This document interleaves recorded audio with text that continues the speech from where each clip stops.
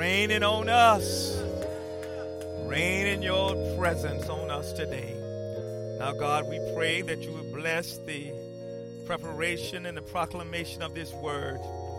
May it be used for your glorification.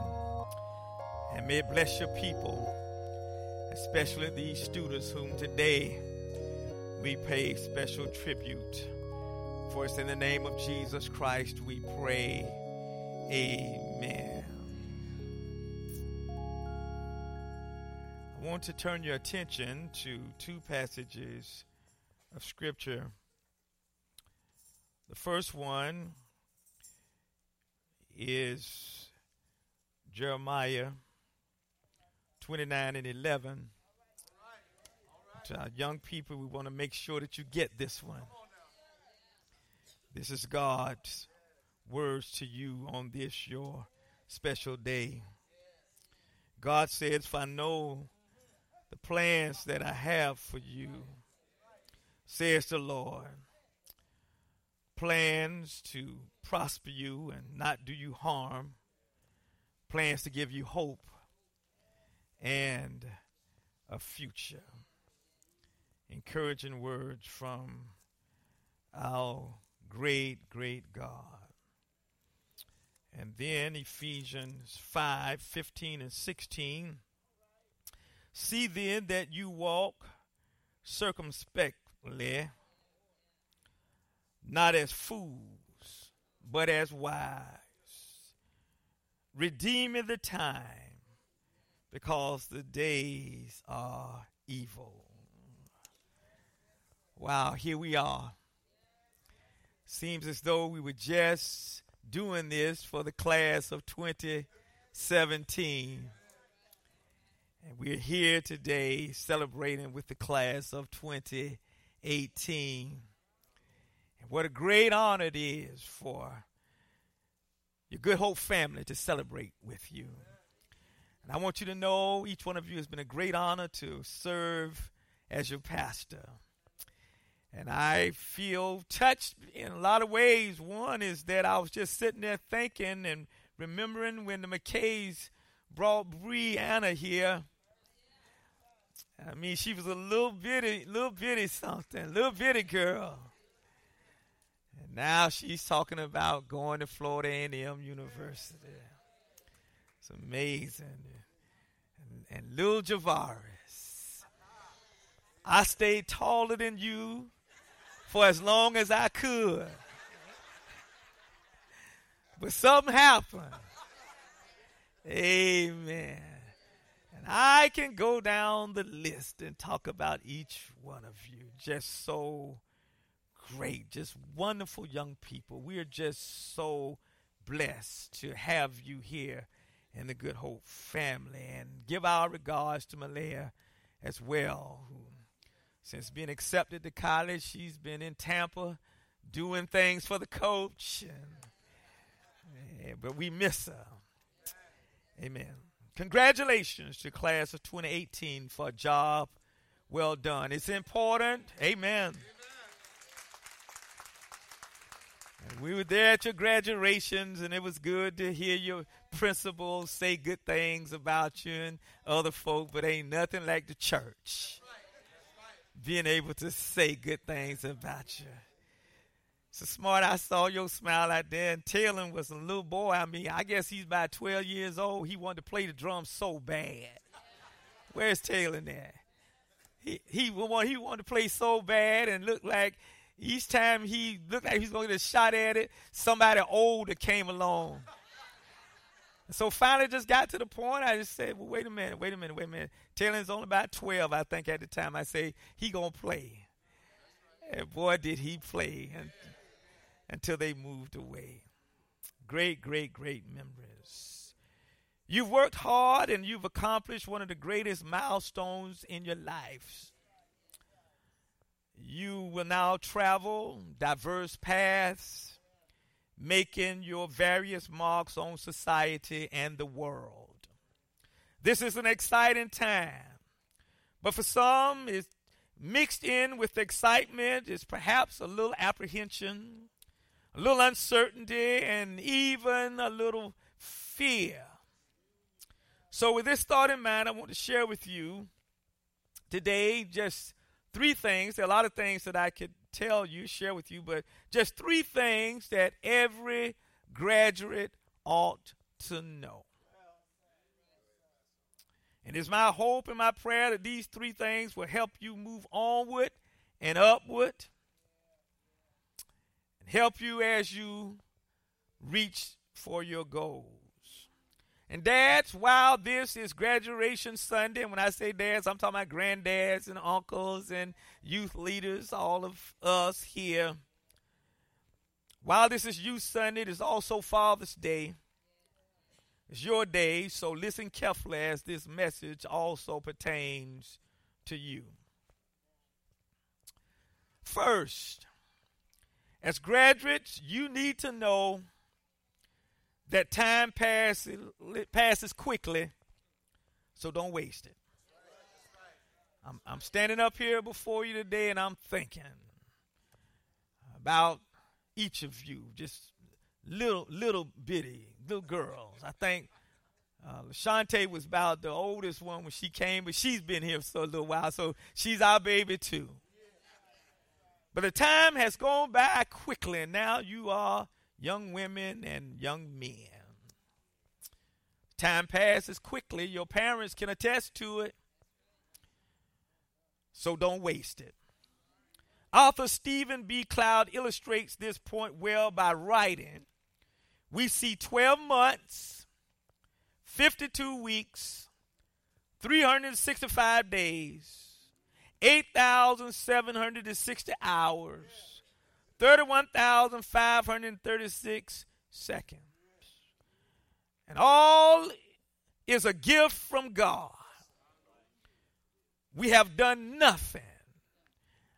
I mean, as holy and righteous as we've striven to be, gone to Bible study and worship service and done good deeds and given our arms to the poor and helped putting a roof on the church over in Tortola and building a well in Uganda in 2018 for $10,000. But the truth of the matter is we have done nothing to deserve the time God has given us.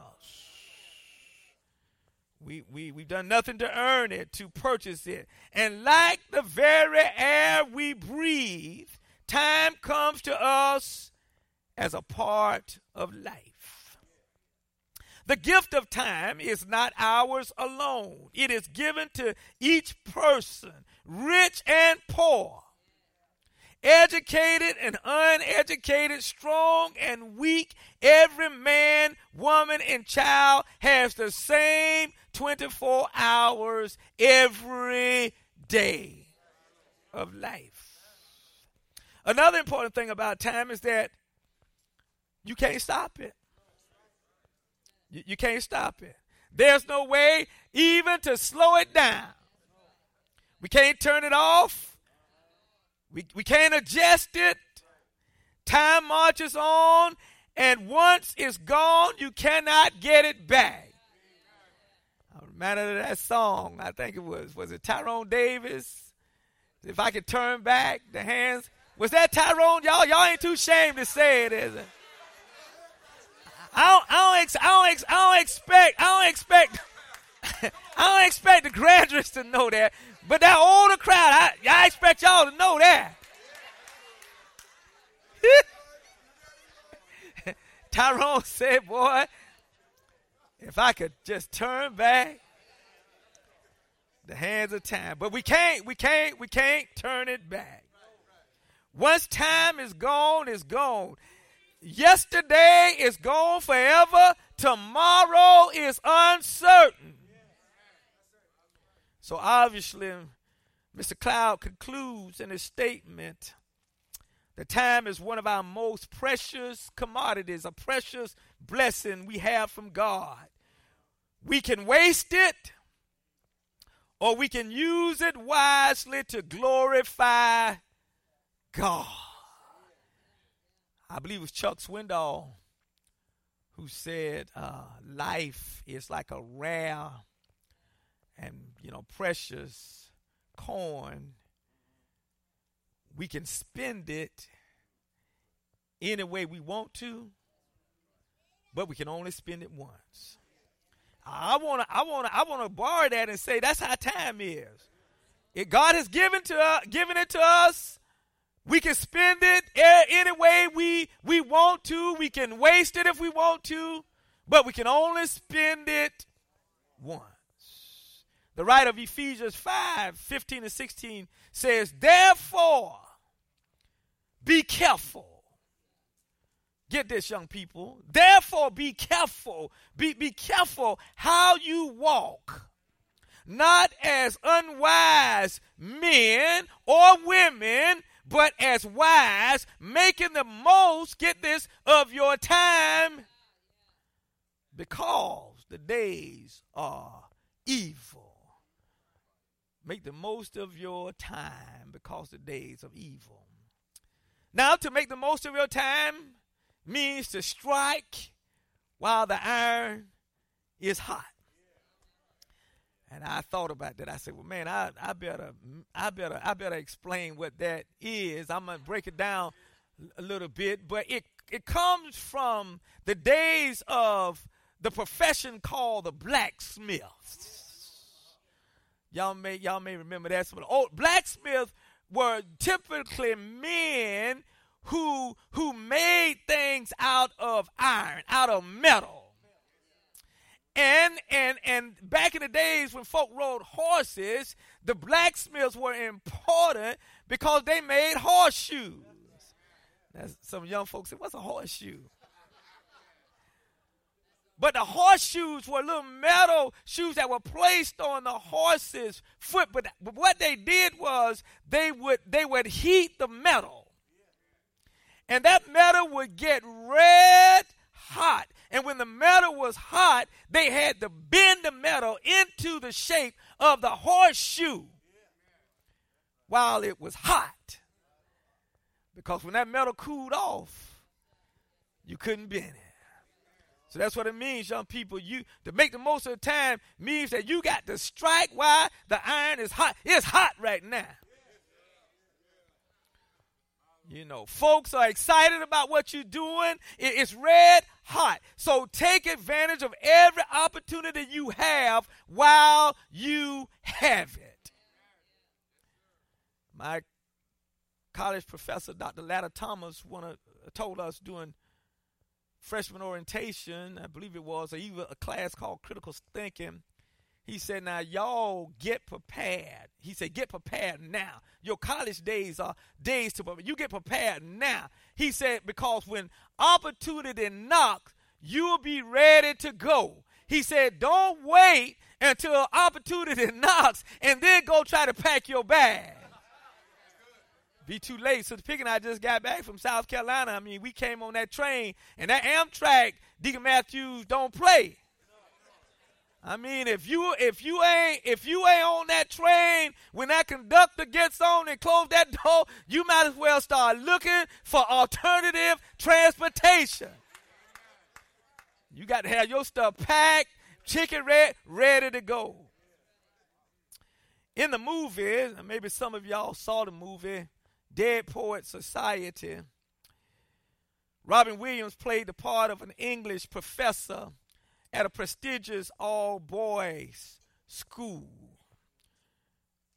In an effort to help his students grasp the importance of using their time wisely, Williams showed them a portrait of students who had graduated many years earlier. He took them to the you know how most schools, at least when I was in school, they had this showcase and you had all these trophies and you had pictures of classes from earlier years, you know. Y'all, they were dressed funny. We like, you know, how did they go to school looking like that? You know, them classes like I used to see. I was class of 1974, and every year the class would come back, and they were like, class of 1956. I'm like, oh, my goodness. And then I began to wonder what the younger people were saying about our class. When they hear class of 1974, they're like, man, that's ancient. But Williams tried to teach them this object lesson. Y'all, so he took them to the showcase, and he pointed these boys out to them, and he says now, boys, these students were once young boys like you. They were vibrant, they were assertive, they were smart. But now they are all deceased. That's what he said. They're all gone. Every one of them is now deceased. And then Williams drove home his point with the Latin term carpe diem, which means seize the day. Carpe diem, seize the day. He said, boys, seize the day. So class of 2018, God has blessed you richly. He's blessed you abundantly above and all you could ask or think. High school graduation and college graduation is a milestone in your lives. You are all young, you are all intelligent, and you are all vibrant. So, seize the day. Seize the day. You have more opportunities now to continue your education, have great careers, and impact your communities and the world than many of your parents, grandparents, and foreparents ever dreamed of having. So seize the day. In fact, while some of y'all were sleeping, I know for a fact your grandparents and your parents were working. So seize the day. Now, footnote. Pay close attention to what I'm about to say. This is tough teaching. It's tight, but it's right. All right? I feel good, y'all, because I'm at the point now in my ministry at 61 years old. I don't shy back from telling it just like it is. Amen. And it's important. This is tight, but it's right.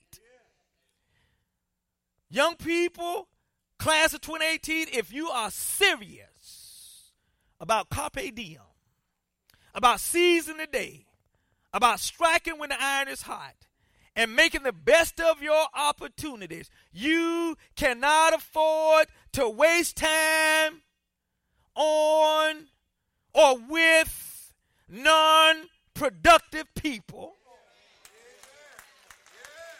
It's tight, but it's right. You can't afford to waste time on non-productive people and non-productive practices. You just can't do it.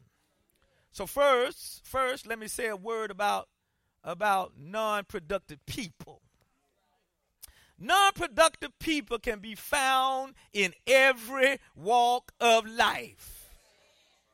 Every walk of life, you can find non-productive people. And don't worry about missing them, y'all.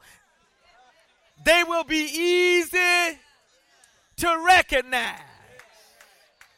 They'll be easy to recognize. Typically, they have no worthwhile goals, no valuable objectives, or sensible plans for the future. Can I just preach it like it is? Most of the time, their conversations will be trivial, be trite, and trifling. And the thing about it is, they can wrap it in such elegance that if you aren't careful, you'll think they're really saying something when they're absolutely saying nothing. Talking loud, talking impressive, but saying absolutely nothing. Ain't done nothing, ain't been nowhere, ain't about doing nothing positive, ain't about going nowhere. But talking a good game. Yeah. or you can recognize them. Most of the time, their conversation will be trite, trivial, and trifling. Now, get this. I'm telling you this because I've been there, and a lot of folk have been there. When in college, you can find them at parties, but seldom in the library or at study hall. I'm just so excited. I went up to Tallahassee, my wife and I, and we got some graduates, some folks of our church up there, Armstrong girls, and in a good church up there, and working on PhDs, and then Antonio Sullivan is up there, and Bree Riles is up there. Bree was in church last week. Antonio was here a few weeks ago, and so Sister Pickett and I went there, took them out to lunch. And don't y'all get nervous because I didn't use the church credit card. I don't even have the church credit card. And when I go out, the finance committee will tell you, I pay my own way and I buy Sister Pickett's meals.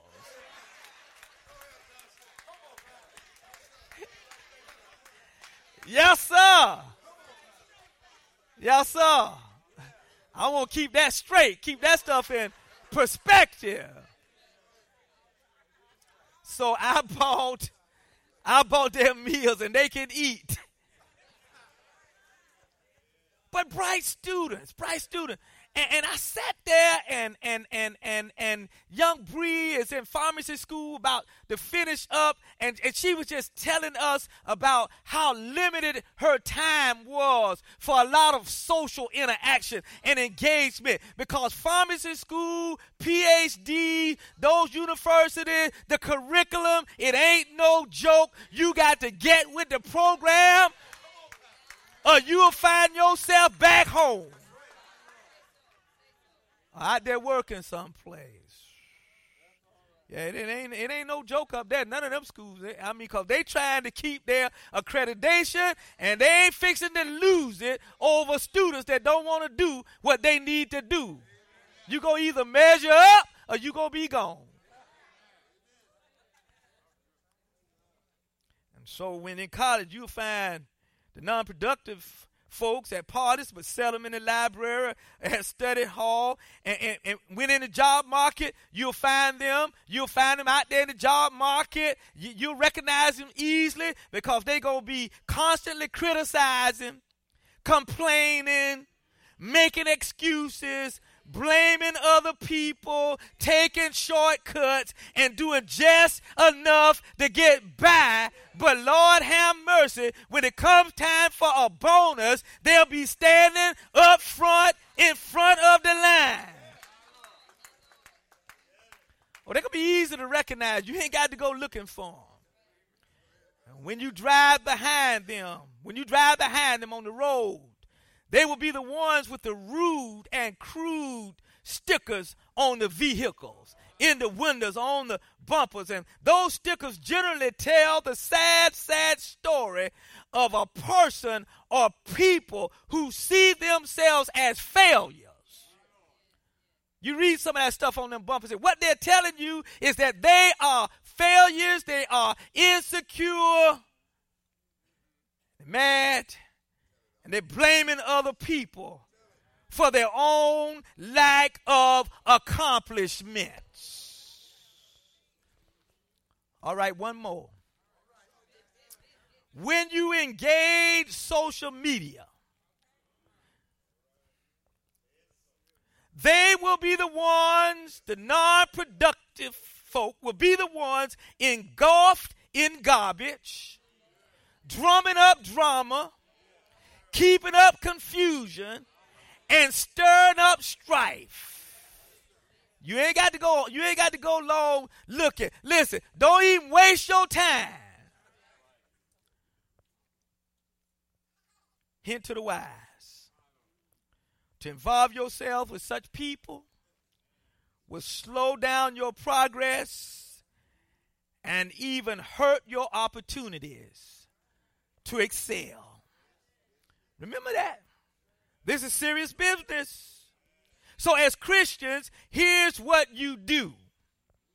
Young people, as Christians, here's what you do, because at Good Hope Church, we didn't try to create a group of spiritual elitists walking around with halos on, legalistic, acting as though they are better than everybody else. That's not what this is about. So, but here's what you do. You love them, and oftentimes from a distance. You pray for them. You respect them. You share Jesus with them and point them in the right direction if you can. But don't waste your time. I'm telling you. Don't waste your time. Don't waste your energy. Don't waste your efforts. Don't waste your resources. Listen, don't waste that money that mom and daddy, aunts and uncles, and the church is giving you. Buying hamburgers, hot dogs, buying movie tickets, buying gas for non-productive folks. Don't do it. Don't do it. If you got a car, don't have them all up in your car. Don't waste your time spinning your wheels trying to help people who don't want to be helped. I had to learn that the hard way. You're not God and I'm not God. If people don't want your help, you wasting your time. Amen. In the Gospel of John, chapter 5, verse 6, Jesus saw a man who had been unable to walk for 38 years. This man was lying there at the pool of Bethesda with other sick folk. And so when Jesus encountered the man, Jesus asked him one question. He said, "Do you want to be made well?" The implication of Jesus' question was this: if you want me to help you, I will. If you want me to help you with your homework, meet me at the library. Not at your apartment. Not at homeboy apartment. Meet me in the library. If you want my help and come prepared, bring your work. If you want my help, I'll help you. That's the implication of Jesus' question. But if not, you can remain right here at this well in your present condition. And I won't force you to change. Jesus said the choice is yours. So listen, you must not waste your time on non-productive people. But secondly, don't waste your time on non-productive practices. Non-productive practices equates to participating in activities or events that will defraud you, demean you, deceive you, defame you, derail you, damage you, and in some cases destroy you. And there's some stuff out there that you can get into and it will destroy you. Non-productive activities and events market themselves. They come camouflaged. They come dressed up as fun and games and freedom. Got all this freedom now. It's time to have fun. But in reality, they are nothing more, y'all, than dream killers. I've been around a lot of people that had their dreams killed. Non-productive activities are nothing but dream killers and deal breakers. Deal-breaking bombs looking for somewhere to explode. Oh, I know I'm right about it.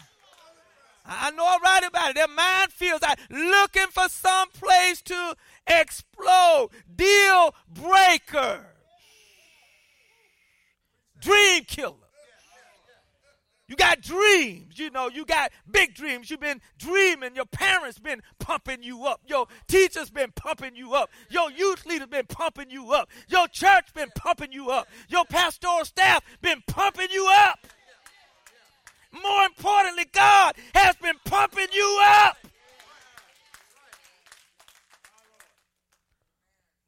So watch out for the dream killers. Class of 2018, don't be fooled by the glamorization of illegal drug use. It's a dream killer. Don't be lured into the subtle, destructive world of alcohol consumption. Not even a little taste, not even on a social level. I don't care how good they tell you it is. It's nothing but a dream killer. Don't allow yourselves to be enticed by the momentary satisfaction of premarital sex and adultery. I don't care how Hollywood makes it look. Don't makes no difference what your friends say and how good they tell you it is and how much fun they're having. It may look good, sound good, and feel good for a moment, but in reality, it's a dream killer. It's a deal-breaking bomb looking for somewhere to explode. Even folk in this house this morning, this afternoon, have had their dreams killed. And you know the thing about it is, some of us heard the same sermon from our mothers, from our grandmothers, from our fathers and our grandfathers. Some here have had their dreams of going on and doing great things killed by non-productive activities that came camouflaged, dressed up in nice clothes and wrapped in a fine body, smelling good, swagging good, looking good, but dream killer.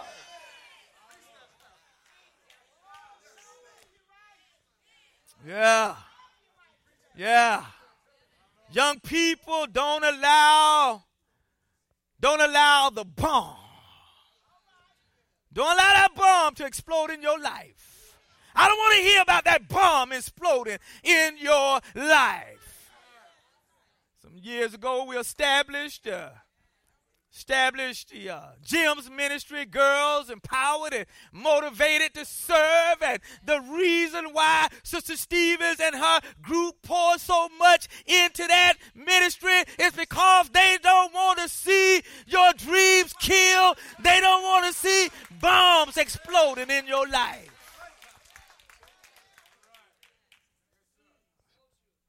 Listen.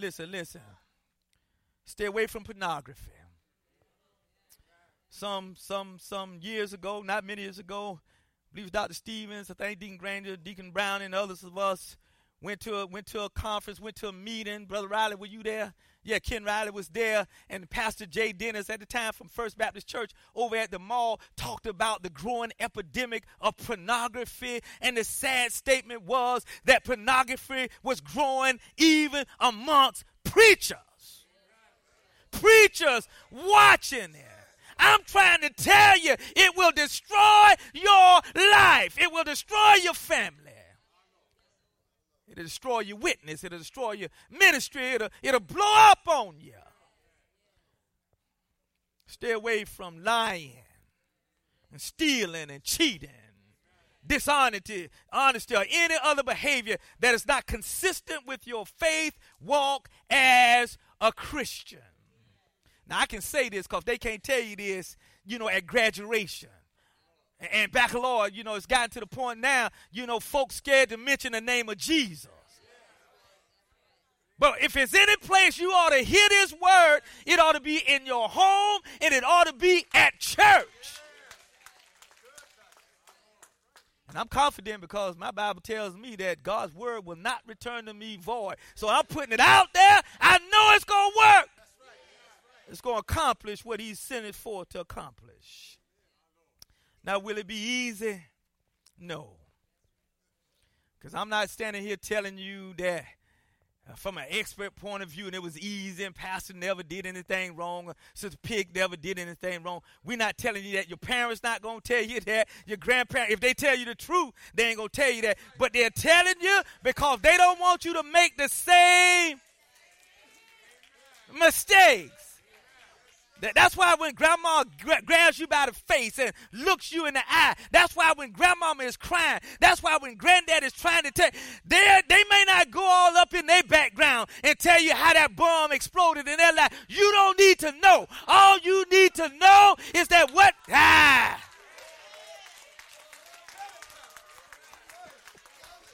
you don't need to know all the finer details of the thing. All you need to know is that it will blow up. And I'm trying to tell you, it ain't a matter if. It's a matter of when that junk is going to blow up.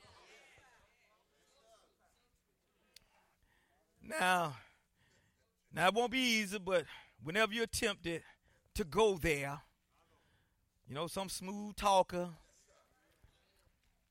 remember the words of Paul in Philippians 4:13. I gave these words to our children. I can do all things through Christ who strengthens me. Yes, sir. When you get there, you just say, I can do all things through Christ who strengthens me, and then ask the Holy Spirit to guide you and to help you, and he will. Now, here's the fatherhood challenge. Dads, our challenge is to help our children at every age by modeling before them, teaching them, and encouraging them to value their time and to use it wisely. And remember, they are watching us. They are learning from us how we spend family time, worship time, working time, and leisure time. American fiction writer Clarence Kellett wrote of his father, and I quote, "He didn't tell me how to live. He lived and let me watch him do it." Fathers, let your children watch you do it. Model how to be a good user of your time. If you going to sit there all day long and watch television on Saturday, you sending the wrong message to them. Yeah. Second, as graduates, you need to know that God has a plan for your life. You are fearfully and wonderfully made. You are not here by accident, coincidence, happenstance, or chance. You are here because in God's divine arrangement for the world, he has a special plan for your life. You are wired for God's plan, and don't let anybody tell you anything differently.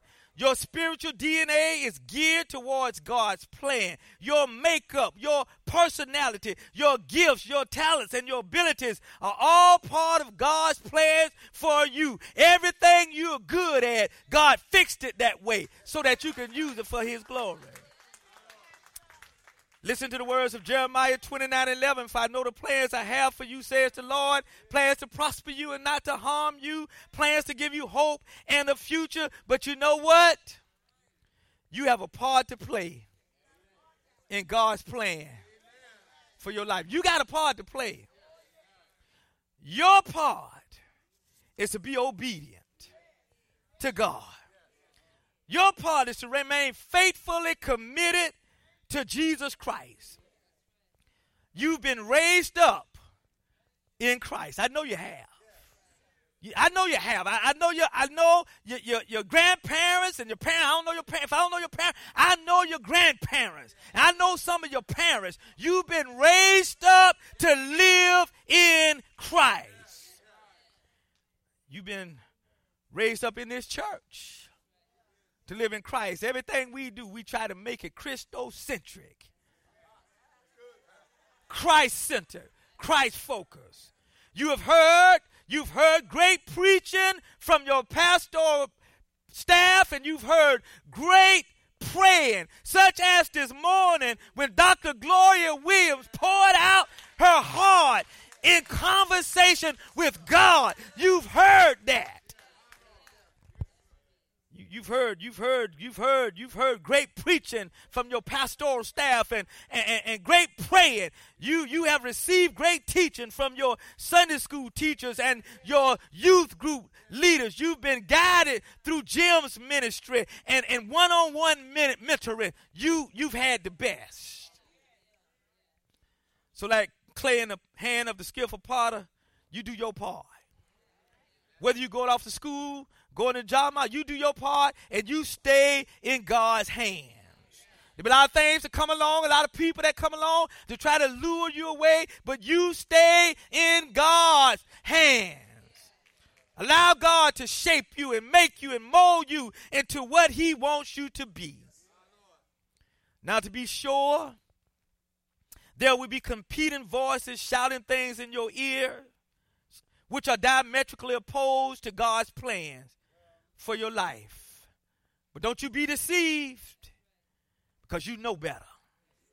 You know the story of Jesus, who suffered and bled and died on Calvary's cross to save you from your sins. You know how he loved you enough to die for you. You know how he was buried. You know how he got up from the grave with all power in his hand. And so you know Jesus for yourself. So you stay with the plan. If you're leaving home after graduation, going to college or military, join the workforce, find yourself a Bible-believing church to worship in on Sunday morning, to hear God's word and grow in God's word.